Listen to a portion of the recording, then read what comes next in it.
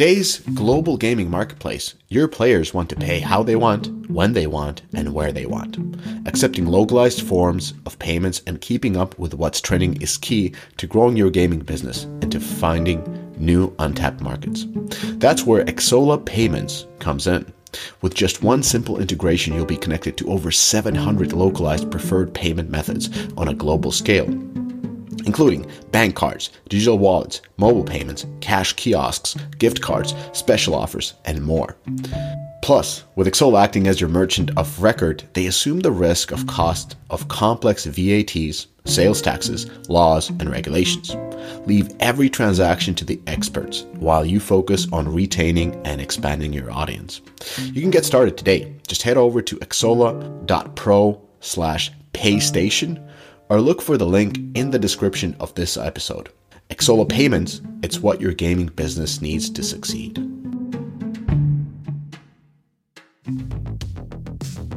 Switching mediation providers might seem like a pain in the ass, but it doesn't have to be. If you're thinking of making the transition from MoPub to ironSource, we've got you covered. First, we've created a dedicated tool that removes the manual work when migrating to ironSource mediation. Second, we'll be holding workshops with ironSource experts where you can have all your migration needs taken care of. And if you want to do it yourself, we also have technical documentation for migrating to ironSource mediation in our Knowledge Center. To learn more about these initiatives and begin monetizing with ironSource today, head to www.is.com/migrate. That's www.is.com/migrate. This podcast is brought to you by Google for Games. It takes more than a collection of tools to help you bring your gaming vision to life. With cross-platform solutions that give you access to billions of potential players around the world, Google is your partner to create great games, connect with players, and scale your business. Visit g.co/Google for Games or go to the link in the podcast description below. And if you ask me, Google for Games is the destination to learn more about game solutions and latest research and insights from Google's gaming teams to help you achieve your goals. If you're not driving or working out while listening to this podcast, I really suggest you fire up that browser and check out Google for Games.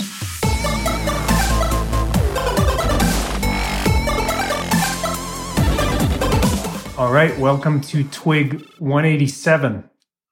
This week we have the two Erics and Adam. What are we talking about this week? Saudi Arabia. Always good, always interesting. We're talking about Diablo Immortals and the hit pieces on it. And I've got a whole bunch of updates from the PC console space. But Eric, you wanted to apologize? No. Okay. I'm just assuming that at the beginning of every episode you have to apologize. No. First of all, what do you have to apologize for this week? Yeah, there's so many. The list is so long. I don't even know where to begin. No. First of all, we have the biggest basketball tournament in the year, Coca-Cola Classic, coming up in Anaheim next week, or this Thursday, Friday, Saturday, Sunday. So we'll see how we do. It is stacked with teams that are absolutely amazing. So it is going to be a challenge, but we'll see how far we can go. Just so you know, Sneaker Steel is the favored team. They're like a fucking super team from all over the West Coast that brings people together to play on these fucking tournaments, and they're just too much. But anyway, all right, that's not important. Okay, what is important? So I have like a kind of a correction addition to my whole thesis around the unraveling of the mobile game market. I clearly have been very, very, very, very, very focused on the Apple. There are unnecessary privacy changes based upon their marketing vehicles and their marketing machine. And so what I haven't really been doing is looking at the bigger picture related to the macro environment. And again, I've said this before, but I'm going to say it again. One of the best things about my job is that I talk to very, very smart people, right? And some of these smart people help me with my insights, right? So my opinions are informed to some degree, right? So the one guy reached out, which I will keep his name to protect the innocent, but he basically suggested I should look at these macro issues related to the pandemic as a reason for some of these changes in the overall market. And And more specifically, he basically said, look at how much money each of the governments have spent for pandemic relief, and correlate that with the mobile revenue upticks and downticks that we're seeing currently. And so, pulled back a bit and looked at that, right? And so part of my problem is I have like many axioms within gaming. And one of those is that this is recession proof, right? That gaming generally is recession proof. So a lot of these changes on the macro level, I don't really consider as all that important when it comes to gaming, because time and time again, every time there's a big impact to the overall economy, gaming is not impacted at all. It happened in 2000, and it definitely happened in 2008, in which 2009 and 2010 were growth years for gaming, despite the fucking Ragnarok that was the crisis then. And again, in 2000, the Wii and PS2 era were huge too. So that big correction didn't affect. So when the pandemic happened, I assumed that this would just come and go, right? And it kind of did, right? Particularly for mobile, you could see it, or console and mobile, it kind of just came and went. But I think my assumptions were a little bit.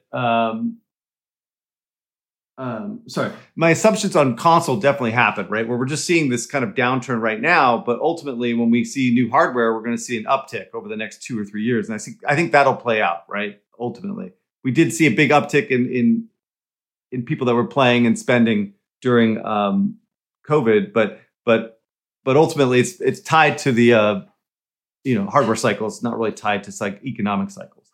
But what I think I didn't understand is that mobile in general is much more broader market. It's not the consoles, right? And I think the macroeconomic factors did have an impact on mobile, and you can actually see it in the data, right? And what you can see is that during the times in which money was being just given out to everybody for no particular reason, depending on where you are politically, revenues just started going through the moon, and you could see huge upticks of both revenue, but also RPI, right, and MAUs during that time period.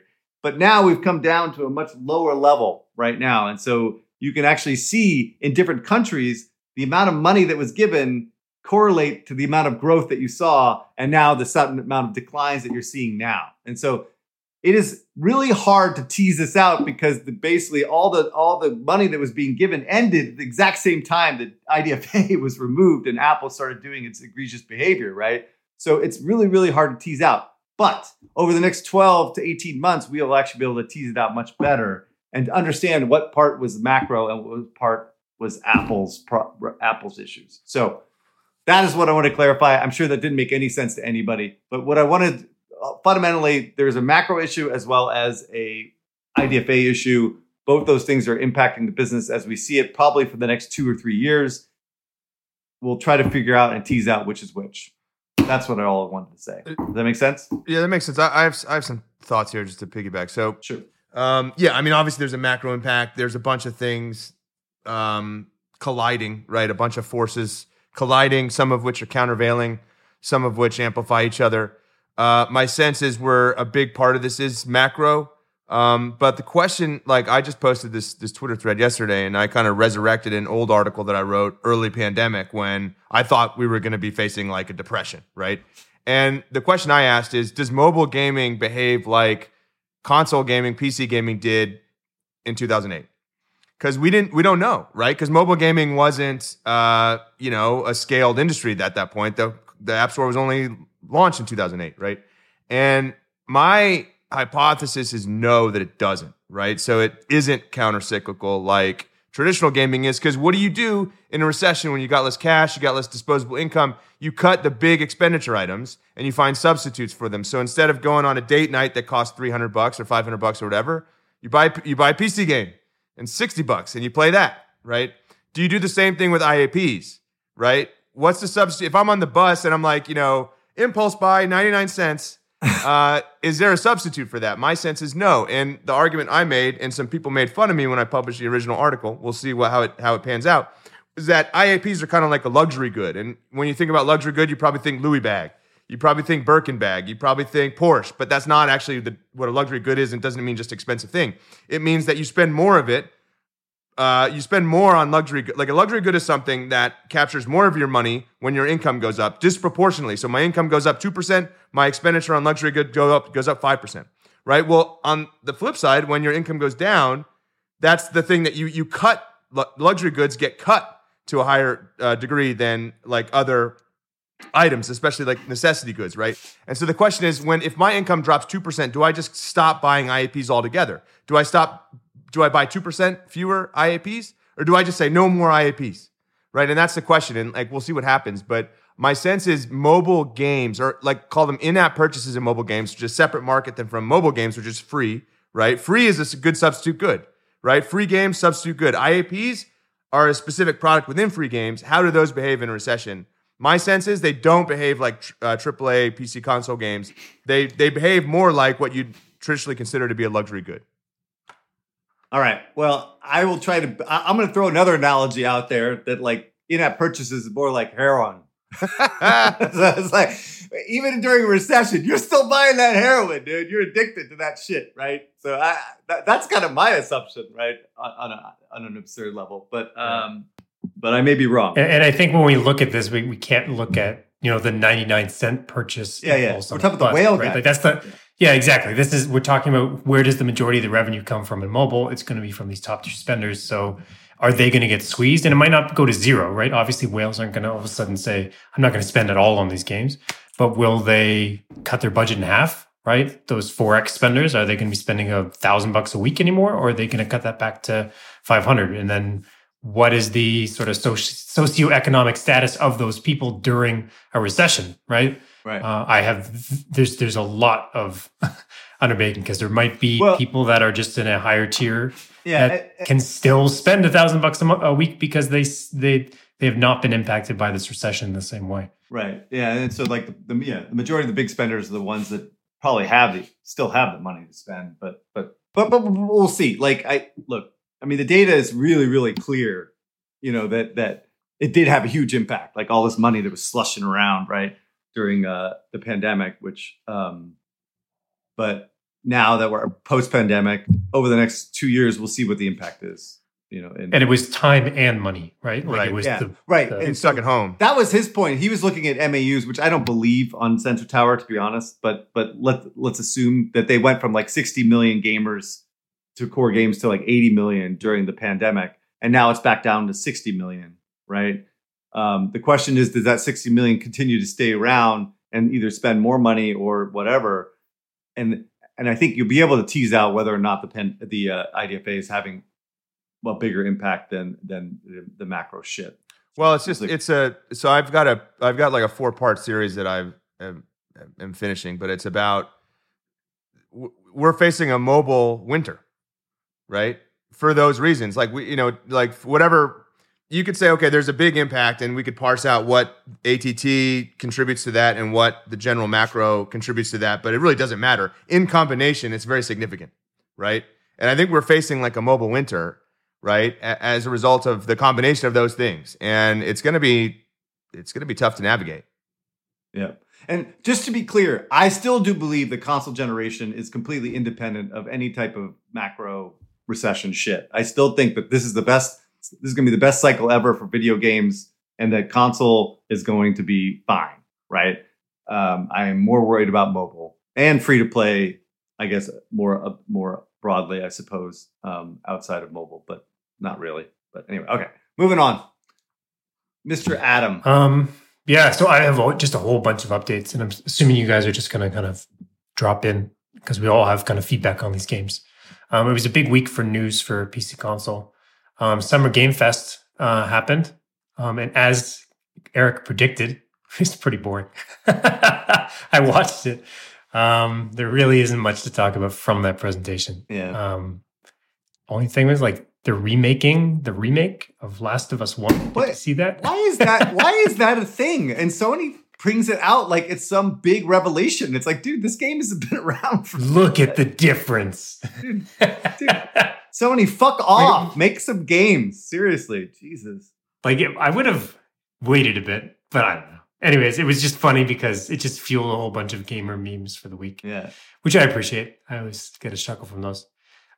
Big news around Call of Duty. All right, sorry. To put a more finer point on this, is like, look, I don't mind Last of Us coming out remake on next gen and make it look as beautiful as possible. But this is not something to showcase for this type of an event. Like it's irrelevant to the majority of the owners of the console. They've all played it before, right? Every single person that watched isn't it actually free with PS5? I don't know, because it was in the PS Plus. It's just like you got nothing to talk about when you're bringing this shit up. That's all I'm saying, Sony. Make it rain, dude. Make some fucking game. Make it rain. All right. Next up. Next one, Call of Duty. Can I take this one? Yeah. All right. Go ahead. So Call of Duty, they dropped the trailer. There's like a QR code when you load up Warzone. You scan the QR code, go to YouTube. Looks awesome. I'm really excited about this. The last World War II chapter, whatever edition, entry into the franchise. I don't want to say it sucked. Like, I played through the single player, but we've done that before, right? They had the World War II. They had Call of Duty World War II. Like, we've done it. Like, and they tried to. But now it's fine when it's like the fifth Modern Warfare. Yeah, they tried to make it narrative driven, which doesn't work in shooter games. Anyway, this looks awesome. What do you mean? What do you mean by narrative driven in shooter games? So they basically there were like 4 characters that, were part of this whatever special ops, and you ended up. You started out as one of them, right? And then they forced you to alternate across them, and then they made you play Battlefield 1, right? But they made you play through the backstory of every single one. It was so boring, and you're playing as a little kid, and I don't want to do that. I want to just fight Nazis. If it's a World War II game, let me fight Nazis, right? What are you doing? Don't take me back to the child. Anyway, so this one looks great. I'm really excited about it. I always love playing the single player versions of this. I find it really relaxing, actually. But this one looks awesome. And, it looks like they're returning to just a standard, SEAL Team 6 has to save the world format. That's what you want. You don't want narrative-driven games when you're playing a shooter. I'm telling you, it's not even about the narrative. It's just really about the theme, right? World War II, World War I just are not appealing themes. The worst is like Vietnam. Vietnam was horrible. Right? Yeah, that was entry before. So they went Vietnam, World War II. Like, come on. Yeah, because Vietnam. It is funny that the Vietnam War now, like Black Ops, performs better than the World War II shooters. But if you talk about this 10 years ago, 15 years ago, it was all World War II. Yeah, right. No, that is true. That is true. That played back then. But nowadays, it's about modern war, modern guns, modern weapons, modern tanks. Exactly, dude. You don't want to be playing with a musket for fuck's sake, right? there's this modern war, maybe plus 5 years that you can get. As soon as you get to plus 20, whoa, 2 futures. Yeah, exactly. And so that's one of my other axioms, right? Which I was going to describe earlier. Was one of my axioms is that fantasy is always better than sci-fi, right? 99% of the time, and that things like Avatar and Transformers are terrible licenses. But the truth is that modern future for shooters is much better than sci-fi, and then it's much better than going too far back in the past. Right? And so it's like these are the tropes of game design that everyone should know almost by definition. Yeah. And don't ever make a steampunk game ever. No. That's that's a rule. Steampunk or cyberpunk? Steampunk? Any kind of punk. Anything around punk. No punks. What? Steampunk in particular is death. It is death. What? That's why these games never do well, right? Right. Well, what was that recent game? It was open world based in London in the year 2030 or something. Yeah. Well, that's exactly what I'm talking about. I'm totally blanking on it. But you know what sucks? It's in 2030. It was it was an open world game based in London at some point in the kind of near term future, but 10 years out. I don't remember what it's called, but it was awesome. The gameplay was awesome, but I just couldn't. Oh, Watch Dogs. Yes. Yep. I just couldn't. Yeah. I couldn't get absorbed into this steampunk version of London. If we want to do London, let's do current London. That's awesome, right? And you can have current tools, current tech. Where I did get excited though was the. Oh man, I'm blanking again. My memory's bad today. It was the. It wasn't. Man, it was the Ubisoft series where you're like a thief. What am I thinking about? Assassin's Creed. That was based. They had one based in London in the 19th century. Yeah. That was very cool. Yeah, Yeah, Syndicate. that was very cool. Yep, but yep. but no, I don't want to play London 2030 with it's just like futuristic buildings and stuff and taxis that fly or whatever. I don't want to do that. Let's do current day London. That's awesome. Anyway. Yep. Anyways, so this one's built by Infinity Ward, obviously, which is great to see. I think quality level is going to take a big step up this year. And it'll be really interesting to see what their Warzone integration will be at launch. Just because Warzone, like obviously this has now gone full circle. Warzone came out as an add-on to Modern Warfare 1 in this cycle. Next news, Diablo 4 is announced to be coming out in 2023. So Diablo 4 was announced in the Xbox showcase. It looks dark, gritty, beautiful as a Diablo game. They've shown gameplay before, but this was a pretty big close-up on it. My personal preference here, I could actually barely see what was going on the screen. I don't know if you guys had that feeling when you looked at the gameplay for Diablo. It's just very, very dark. Like it's gone so far in the opposite direction of like the neon explosions that Diablo 3 was, that it's very raw and very like modern, which is nice, but it's just very difficult to see. They've also come out and said that it won't monetize like Immortals because obviously they're not going to do that. And they had to kind of deal with that backlash, but still. But that instead it will monetize through cosmetics and ongoing story content beats. I'm going to speculate here, but I'm speculating that Diablo 4 will probably take a lot of models from Destiny 2 and try to be a live service built around kind of like meaty yearly expansions with kind of seasonal activity cycles driving that ongoing engagement. Just seems this way by the way that they're talking and kind of the modes that they're talking about. The advantage of this model is that it's player friendly. Like they probably won't get backlash. It should fuel plenty of engagement, feel more like an MMO over time. Because Diablo 3, like while it's always been held up as this like amazing, endlessly repeatable game, it actually isn't really by today's standards, right? Like if they didn't really add anything to it post-launch other than that big expansion, a couple characters, and actually seeing Diablo with real content post-launch will be great. I think it'll really showcase what the franchise could be doing. Yeah. The disadvantage, right, is cost. It's going to be very costly to maintain the service versus what they've done before. And also that it's very unlikely to be truly free to play. Like there's a reason why Destiny 2 doesn't offer the latest expansion for free, right? The free version is essentially playing expansions ago.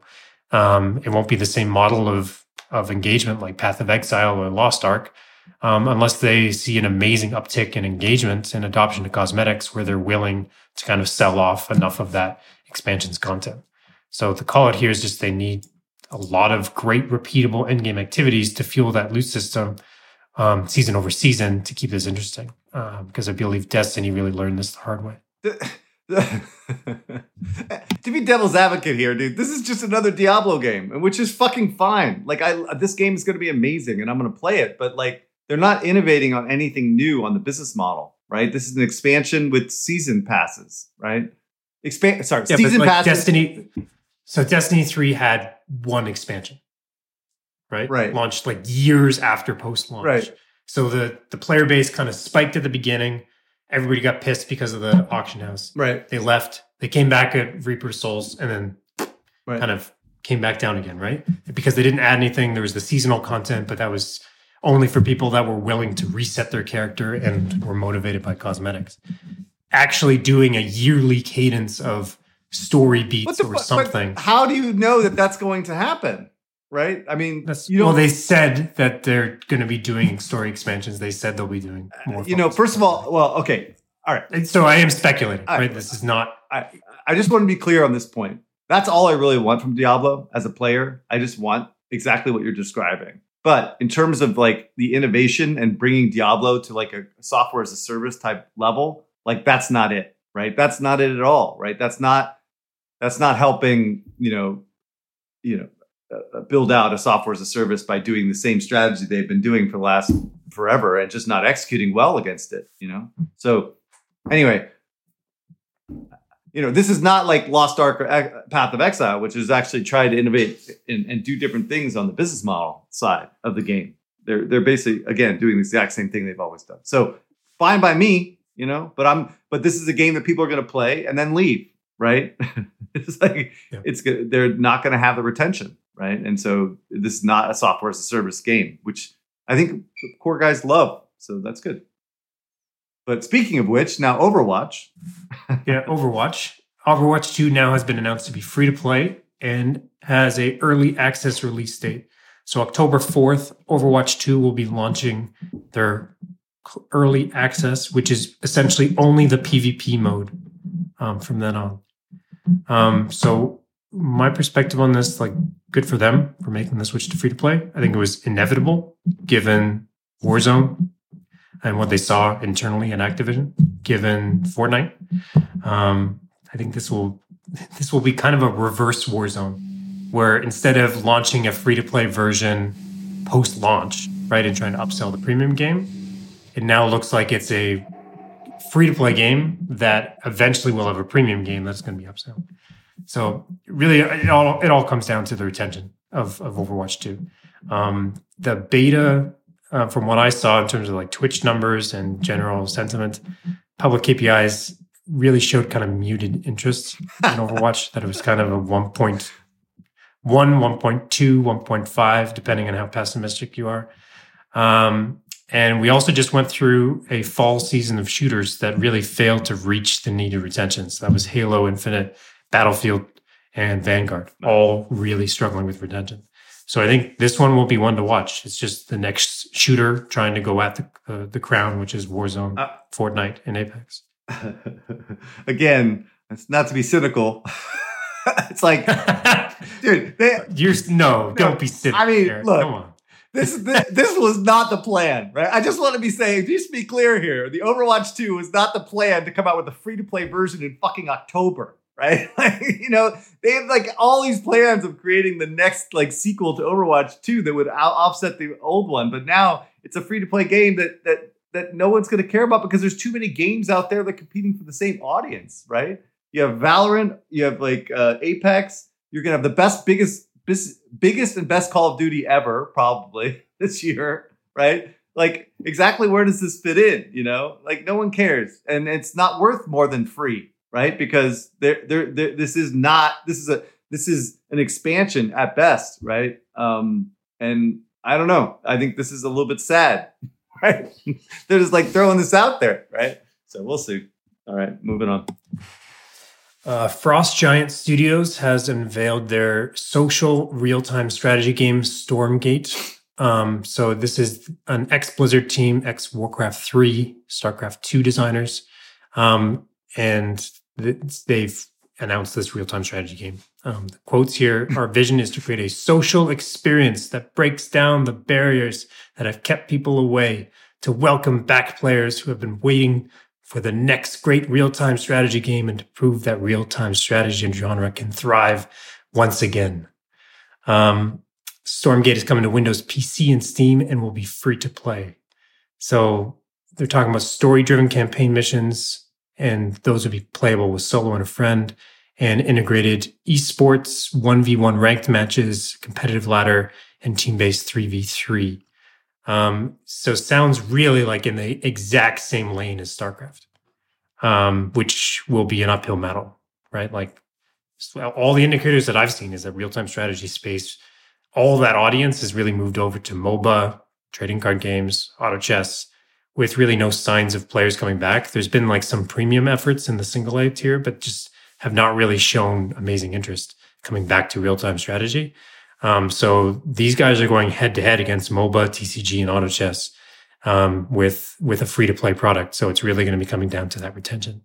Also, I don't really know what social means in this context. And I guess I'm always going to be cynical, because I always, like in every single developer pitch, I hear social kind of just sprinkled into the deck, which really just means like we'll have multiplayer, like we'll have leaderboards in a chat.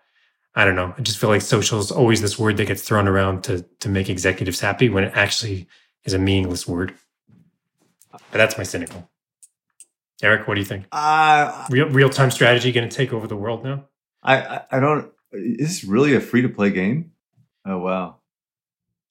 Well, I'm assuming the PvP mode will be free to play. Hopefully, the campaign isn't free to play. I don't know. I'll reserve judgment on this. I mean, I think I agree with you is that the audience has moved to MOBAs, and so I think this is a niche product, but I think there's a super core contingent that love these type of games, and I'm sure these guys make a really good one. But it's just not. This would be the studio that I would like. This would be the studio that I partner with. Yeah, to go after real time strategy. Right. Just how big of an opportunity is real time strategy? It seems very small, and that's why Blizzard no longer makes StarCraft games, and they got rid of that team. Right, and I mean, I don't know. I feel like consumers, they don't have the attention span for that anymore. Right? Excited about NFTs in the metaverse? Ready to be part of the future of gaming?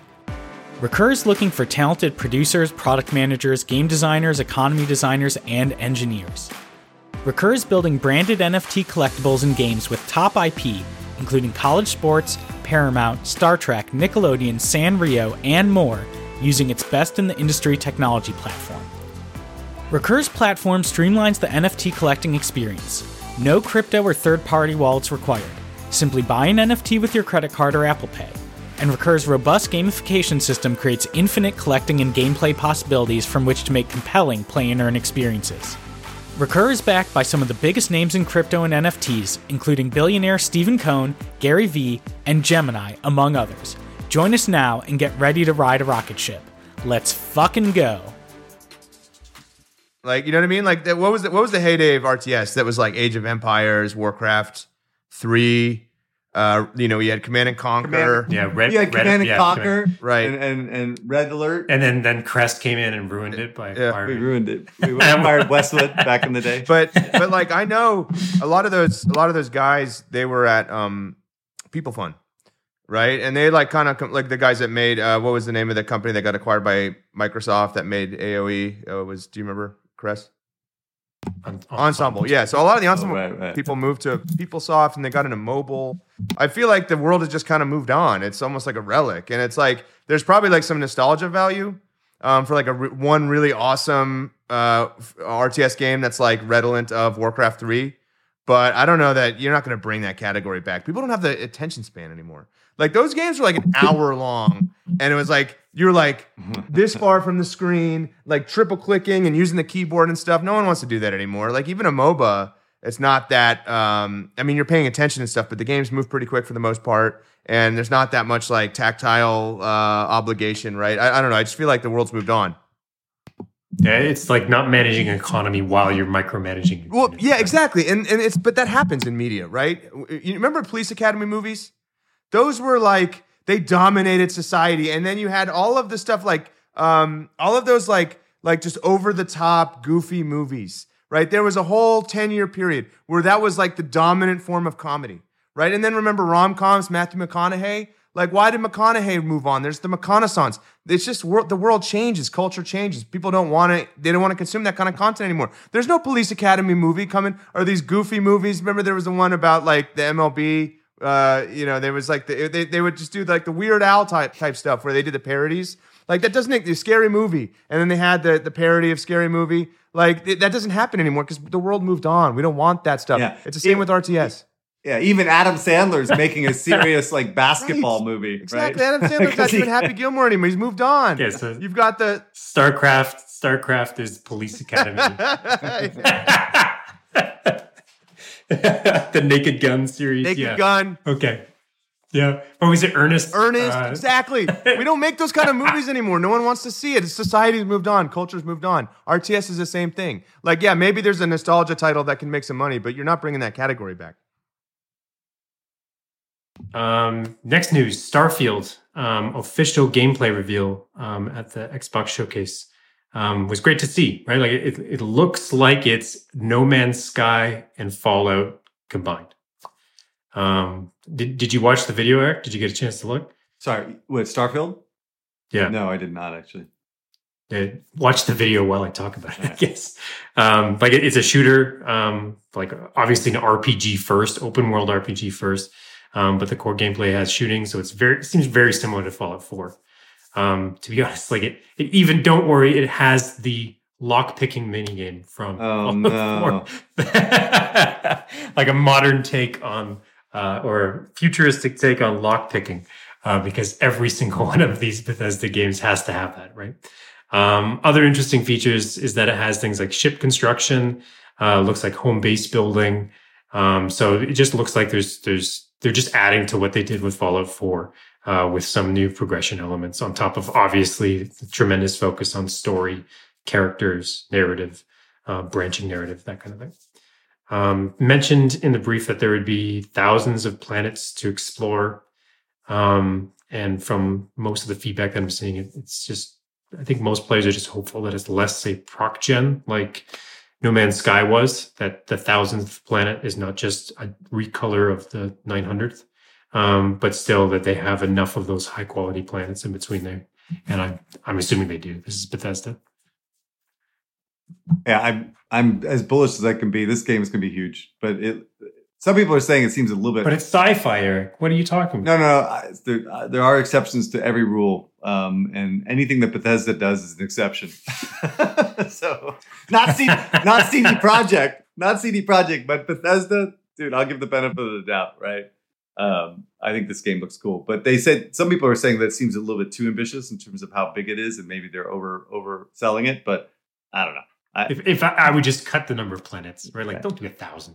1,000. Nobody's gonna visit 1,000. 500 is reasonable. 1,000. But do you remember the first Mass Effect where, like, oh my God, there's so many planets to explore, and so many of them was just like you running around with your little car and being like, What am I doing here? Mining this planet. Yeah. Anyways, Last of Us Part 2. So they had an announcement that the multiplayer component that was supposed to be in Last of Us Part 2 is now launching as a standalone game. That instead of kind of launching that multiplayer mode alongside or as a side mode, they invested in it and are now releasing it. The details were pretty scarce in the interview, but it looks like it's some sort of third-person shooter in the world of Last of Us. All they really showed was kind of concept art, but I'm going to speculate because I think that's a pretty good bet. So maybe it's a survival shooter. Maybe it's an extraction shooter like Tarkov. Maybe it's a PvPvE thing like a cycle or a hunt. Just hopefully it's not team deathmatch. Hopefully it's not battle royale. I'm pretty sure it's not, but hopefully not. Overall, I'm pretty happy with this change. I think having these kind of like side multiplayer modes in single player premium feels so like 2008 premium games, I guess, where they kind of threw these in and it's such a waste of time. I always feel so bad for the devs that kind of had to launch with these awkward multiplayer side modes just to tick a box at a green light. Like, I remember Last of Us, even Uncharted had these things, right? And it's what you'd expect, maybe like a flash of interest at launch, but not enough people played it. And because it was premium and it was a side mode, matchmaking declined and it was gone, right? There's only really been one case that I've heard of that these side modes actually did anything. And that was, weirdly enough, Mass Effect 3. They kind of snuck in a little pay-to-win multiplayer horde mode on the side that supposedly actually had like a little niche of players. Did well. Drove up some revenue. Yeah, it did well. Surprisingly. That's like the one exception. But still, like, lots of challenges for them to say, okay, let's rip out this one component and build a live service shooter, as we mentioned with Overwatch, right? But now it's Sony. Sony has never operated a live service shooter. It's going to be very tricky to get that retention right, especially for a studio, Naughty Dog, that has literally never done this before. So even if retention is there, will Sony and Naughty Dog be prepared to support this like a live service shooter? That's the big risk. And I'm sure Sony is itching to bring in those Bungie Destiny consultants as soon as that acquisition comes through. I think this is actually a good sign, though. Like, you know, I mean, I might be wrong on this. This is like more of an experiment, but if they can actually try to execute on this and learn and build and leverage their Destiny counterparts or whatever, Bungie counterparts, I don't know. It's kind of interesting. We'll see. Way better than launching it as a side mode. Yes. And there's risks here, but obviously this is the direction they got to go. Like, they got to train Naughty Dog somehow. May as well do it this way. Next one, Diablo Immortals. So Diablo Immortals is tracking well from my perspective. So last week I kind of pointed out a lot of the issues that I saw with the design and the monetization.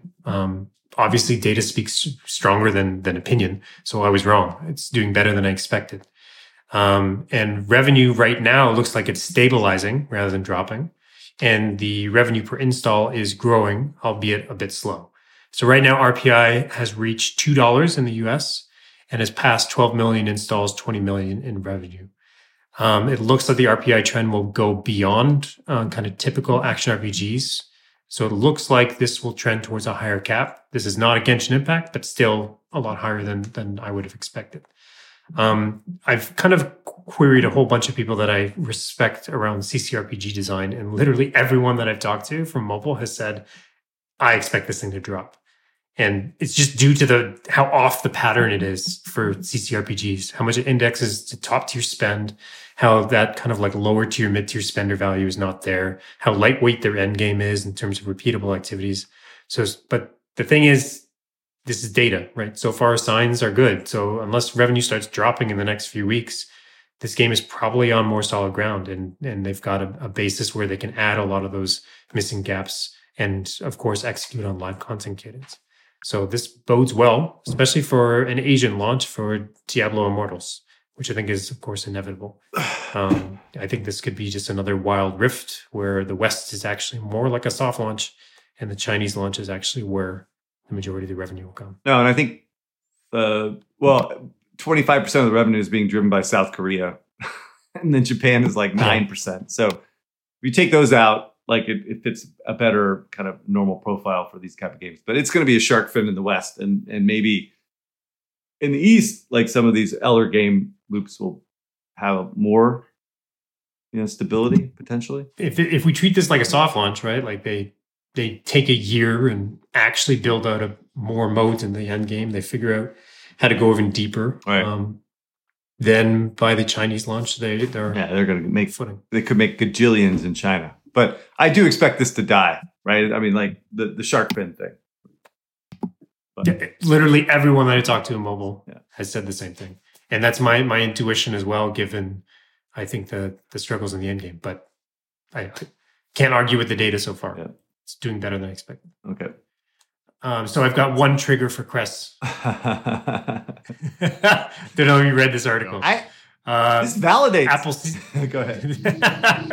Okay, so the Eric Kress trigger of the week. Apple CEO Tim Cook has penned a letter calling on U.S. lawmakers to pass federal privacy law as soon as possible. Tim Cook penned a letter to lawmakers today calling for the passage of new federal privacy legislation, who has been meeting with lawmakers in Washington, D.C. this week, and Apple stands by ready to assist in the process in the days ahead. Eric. What have I been talking about? Last year, I've been spent screaming at the top of my lungs with all my clients on this podcast a million times, right? Apple does not give a shit about the ecosystem for publishers. They care about privacy. This is their marketing. This is their entire marketing strategy for their products is privacy, right? And the 8 people that actually run Apple and the rest of them, they're just running around with their heads cut off, right? I mean, it's privacy is strategy at all costs, right? Regardless of outcomes for their partners or anybody that's built their platform over the fucking last 2 decades, right? It's just about privacy. And so, it's working, and it works for Apple. They're differentiating their products. And, this is what I've been talking about, right? Why is he writing letters to the government? Why is that something relevant for a CEO of Apple to do? It's because he wants these privacy things put out so that he can say that he has the most private platform on the planet, right? Oh, yeah. I can't. This is unbelievable. Unbelievable. I was like screaming at my clients this week about this. It's like, it doesn't matter. Fucking Apple and Iron Source Unity, they could give a fuck about you guys. Like, as long fingerprinting gone, right? Anyway, whatever. What? But yeah, go ahead. I don't know. Anyway, having said that, based upon feedback that I heard from Mr. Eric and his buddy on Mobile Dev Memo, the changes to SCAD are actually pretty good, right? So like the tail wagging the dog of these engineers at Apple that built SCAD to specifications that who knows what the fuck they were thinking that first time around, they seem to be fixing some of it, right? And I listened to that podcast that you guys did. Alex is his name, made a great point, right? Did you say Alex? I said Alex. You said Alex. No, I said Alex. All right. Did I say Okay. Alex? I misheard. I thought you said Okay. Alex. So what he said, and this is what I was trying to remember. Anyway.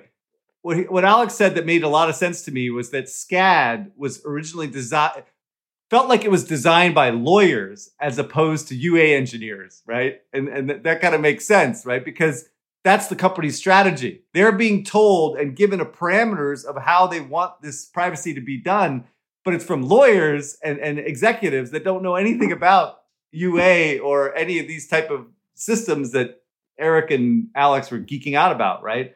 But they are looking like they're actually making these changes based on feedback from publishers to make SCAD more useful, which is a good. It's good. Like it's good that they're actually working towards that.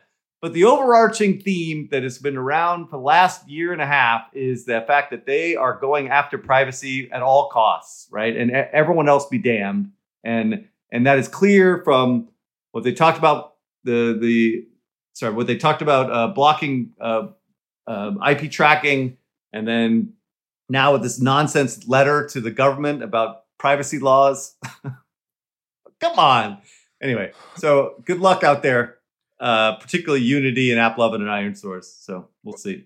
So the thing is, like, on the same week that he wrote that letter, yesterday the German government said they're investigating ATT on competitive grounds. And the UK's Competition and Markets Authority, which is the same competition authority, or the UK equivalent, published the final version of its mobile platforms ecosystem report, where they have a whole appendix dedicated to ATT. They actually expanded it to include the Google stuff. The draft edition was just ATT, though, and the final edition includes Google. But yeah, I mean, there's regulators looking at this stuff, right? And the cynical take on the stuff they announced at WWDC, the expansion of SKAdNetwork, is that they were getting inquiries and scrutiny from regulators, and they realized, okay, we've actually got to make this stuff functional.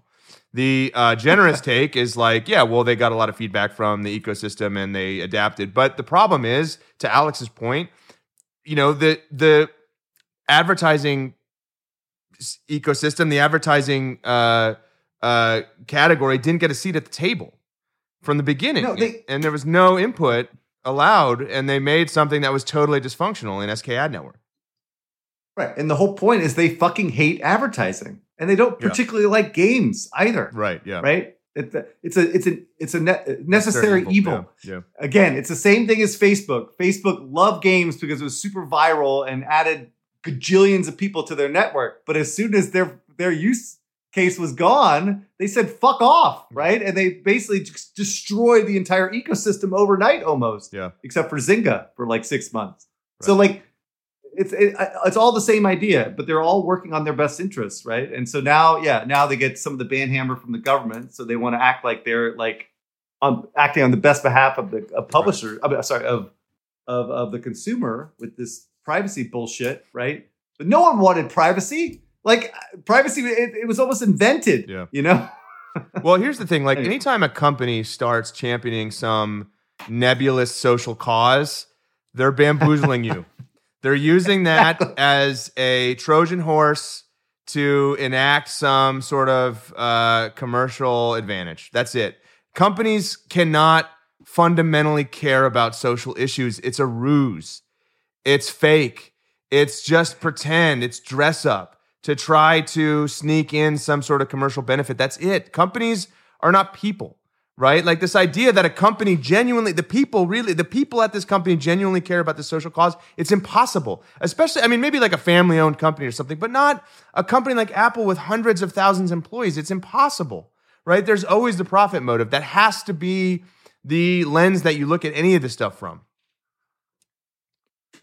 Yes. Okay. I want to, so this is a pet peeve of mine, these types of articles. So I'm covering an article. The title is How to Spend $100K, House Deposit or Max Out Your Diablo Immortal Character. It was published by Kotaku. This actually isn't the article I wanted to cover. There was another one that was more egregious. The Kotaku article, the one I'm covering, is kind of fair, I think. But there was another one that was just totally disingenuous. But basically, I'll just cover the idea of an article like this, right? So what happens is A journalist gets clued into the idea that there's some, there's a new game out and maybe the monetization is aggressive or whatever, and then they just take a look at basically the App Store page, and they just calculate if you added up all these IAPs, what would be like the max cost or whatever, and like they use some kind of formula or whatever, and the idea here is that yes, it's possible that you potentially could spend $100K in Diablo Immortal, or you could. No one's going to, or maybe a handful of people are, right? They're not going to do it, they're not going to do it without sort of being fully aware of what they're spending, right? It's not like a subscription that just runs in the background and charges them every month that they forget about. Like, you hear about these people that are still subscribed to AOL and still paying like, $10 a month, right? Like, because they just get auto charged on their credit card. That's not how this works.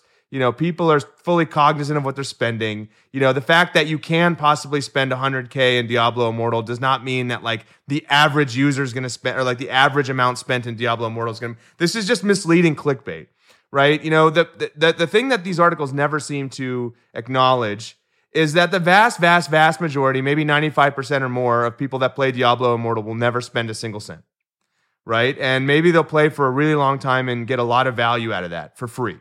Right. And I think you have to kind of look at that dimension to these free-to-play economies if you're going to pass any sort of judgment about what the sort of upper limit is on what you could potentially theoretically spend. Right. Now, I do know that there are, sort of very core games that have people that spend $100K in them. Right. Or more. Right. And that happens. It's a phenomenon. But, I've met some of these people personally. And like I asked them, why do you spend so much money in this game? And a lot of times it's like, well, I play this with my high school buddies. And this is like fantasy football for us. Or this is like, instead of going on like a yearly ski trip with the boys, we have a guild. And this amount, this LTV that they've sort of contributed is accrued over the course of like 5 years or whatever. And they get a lot of value out of it. That's their way of connecting with their friends or whatever. Now, I'm not saying that's every case. And I'm not saying that there aren't people that have been like bamboozled in some way or they've spent money that they didn't realize they were spending. I'm sure that happens.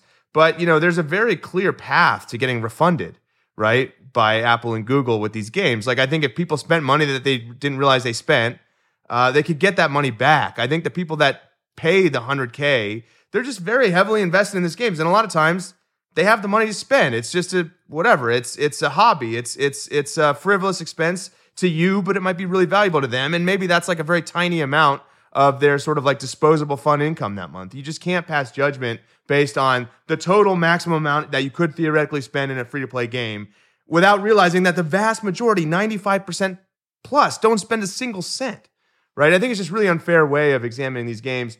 Now, this article in particular was more fair about it, but the one that I saw was kind of making the rounds on Twitter and everyone was clutching their pearls. But, these kind of viral stories don't last that long. And I don't think anybody was necessarily influenced by this at this stage, but I always just hate seeing these articles get uncritically shared, and have, the free-to-play blamed as some sort of like extractive mechanism, whereas actually it provides free entertainment to the vast majority of the people that plays these games. I know, Eric, you've got a kind of different view on this kind of stuff, right? Oh yeah, I don't even want to go on this one. I think, look, you're taking a beloved franchises and you're putting in, dirty free-to-play mechanics and crazy payment schemes that require insane amounts of investment in order to be, competitive at the highest level. Like, I understand where they're coming from, but the hyperbolic like bullshit that they talk about with these things, particularly with Kotaku, is like obvious. I mean, that's what they are. That's all they know how to do, right? But yeah, this is clickbait, and yeah, I mean, this is a longer. There's a whole economy. There's a whole thing around people kind of sharing these types of articles around, yeah. And it's just like there's going to be another headline in a couple weeks, and they're going to move on to that one. Yeah. But one correction I'd make on Eric, you mentioned like just going to the App Store page and just kind of like adding up the IAPs. Usually they're a little bit more sophisticated than that, and I'm talking to somebody who's actually been a target of one of these things. Right. Is that they, like in this case, like you look at the Reddit post that a lot of this kind of based on, is that they look at the actual systems, they look at drop rates, like percentage that these gems would actually hit, and then they produce like a theoretical maximum right. of like, okay, so within a gacha system, how many drops would you need on average in order to have all of the gems all at maximum level, right? And as an economy designer, you would typically do this when you're trying to figure out the depth of your systems in comparisons to others, right? So it's not crazy. The weird thing that they always do is that they kind of anchor it around the lowest price point. It's as if somebody who would spend $100,000 would buy the dollar pack $100,000. right. Which is like never happened as well, assuming that they literally did nothing in engagement, right? Like they didn't earn anything, which barely ever happens too, right? Most of the time, they're going to be engaging through the system, and this is going to get them over the hump. They're not going to spend $100K. They might be spending, $10, $100, $1,000 to get through to that next tier.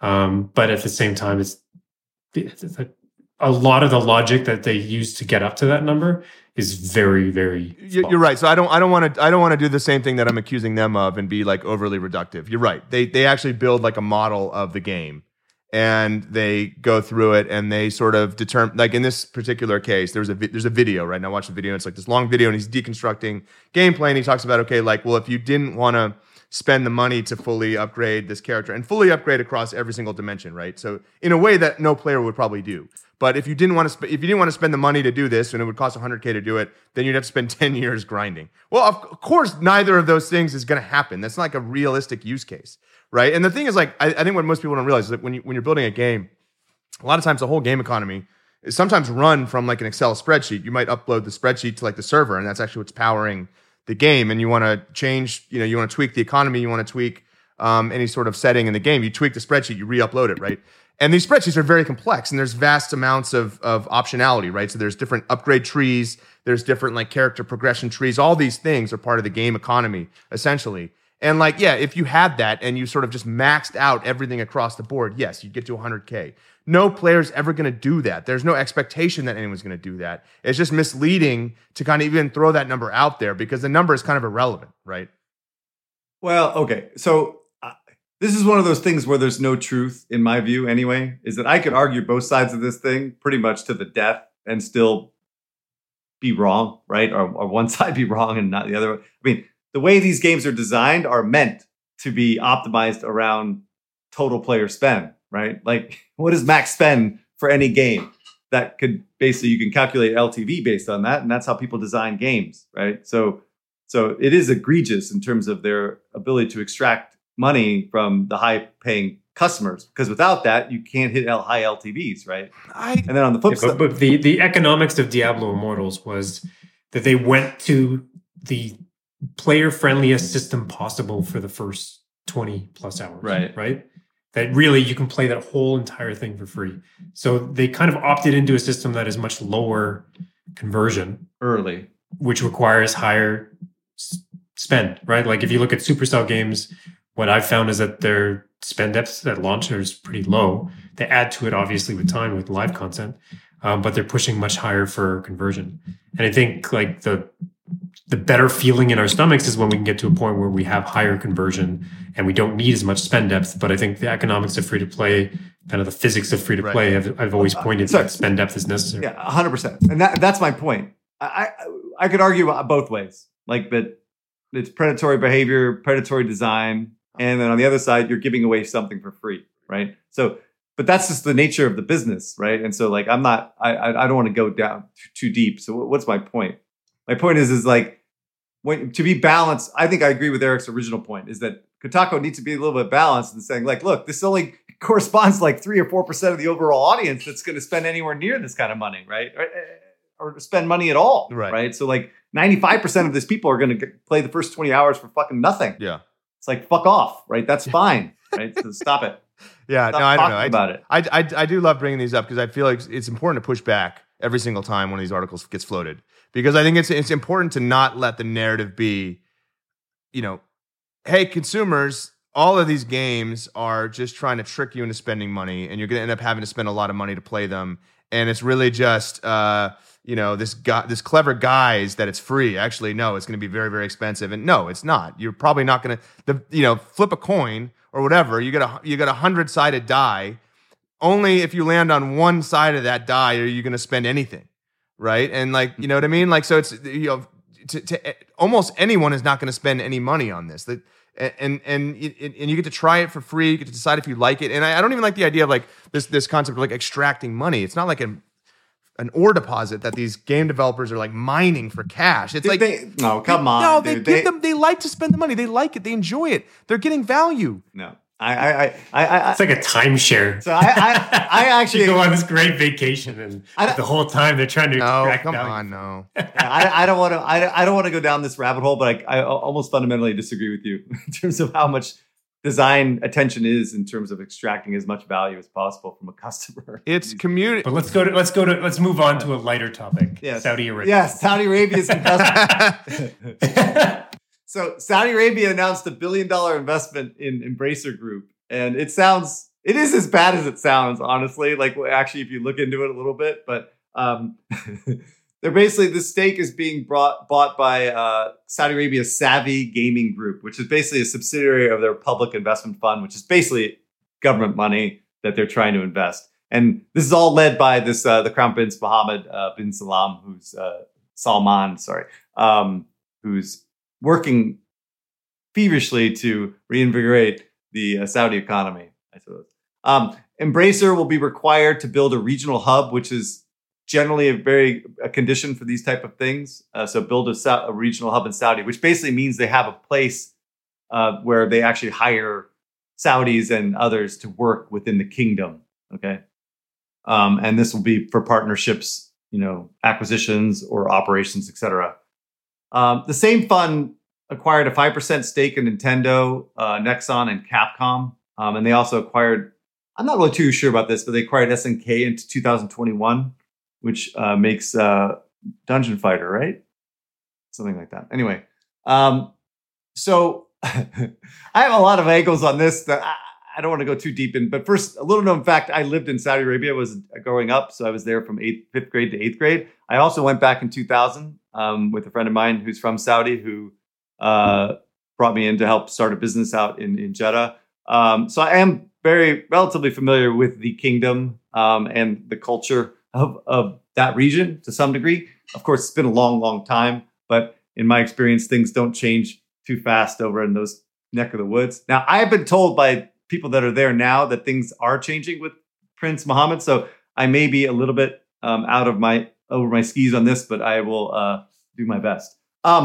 First of all, there's two huge issues here with this investment, just from my perspective, is that I don't know how much I personally care, but Saudi is a pretty fucking brutal regime, right? They still do beheadings. They still cut off hands for people that steal in the square. Like, this still goes on, right? And obviously, anti-woman, definitely anti-minority. They're very prejudiced against minorities in their country.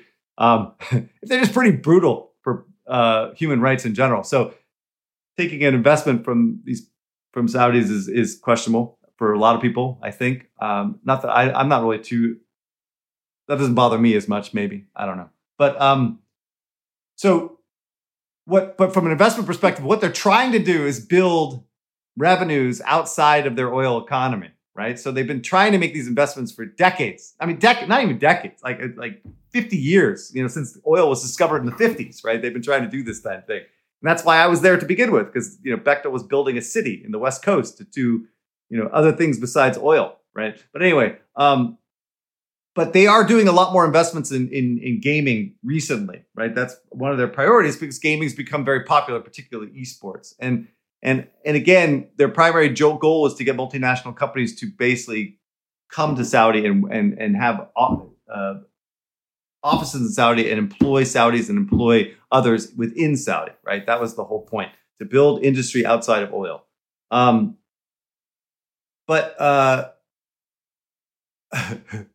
So I guess what bugs me here is that why is Embracer going after this kind of money at this stage, right?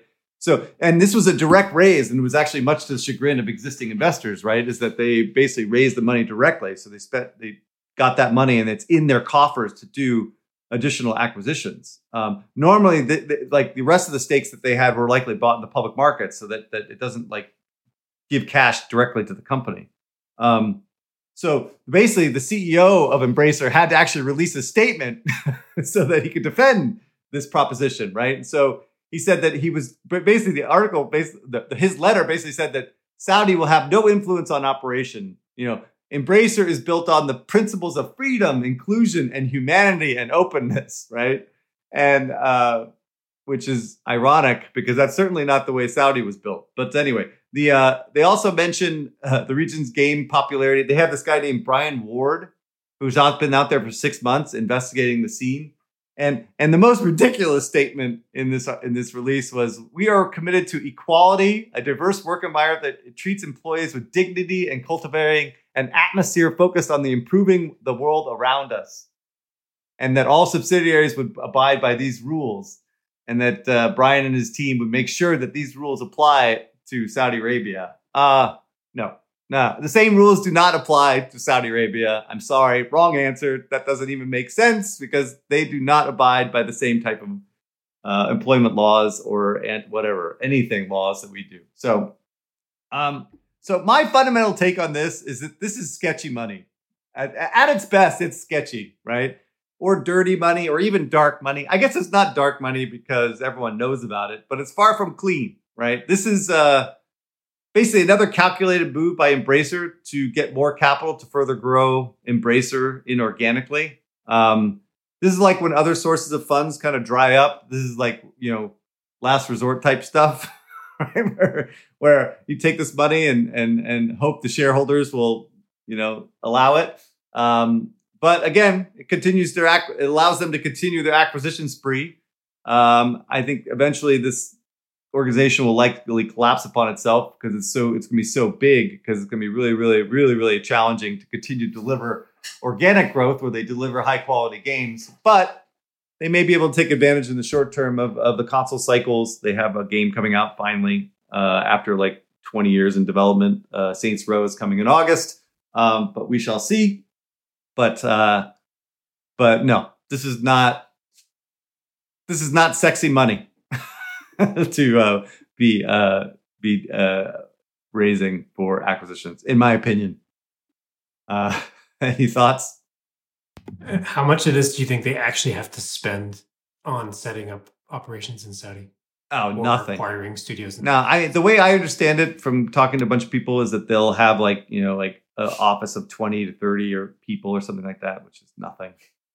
$1 billion is a lot of money, Of course. Yeah, and it's they get an 8% share in the company, and they also, the letter basically suggested that they're not going to be on the board. They're not going to be making decisions at the company level. I believe that, but But the notion that they're going to have the same equal rights and privileges and abide by the same rules in Saudi that they do in the rest of their organization is preposterous. It's just a different part of the world.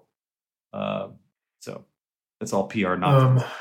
Besides the fact that it's dirty money, with $1 billion in their bank account now, and now with the market the way that it is, does it mean that they can go out and acquire some interesting assets that could be underpriced now, at least relative to what it was a year or two ago?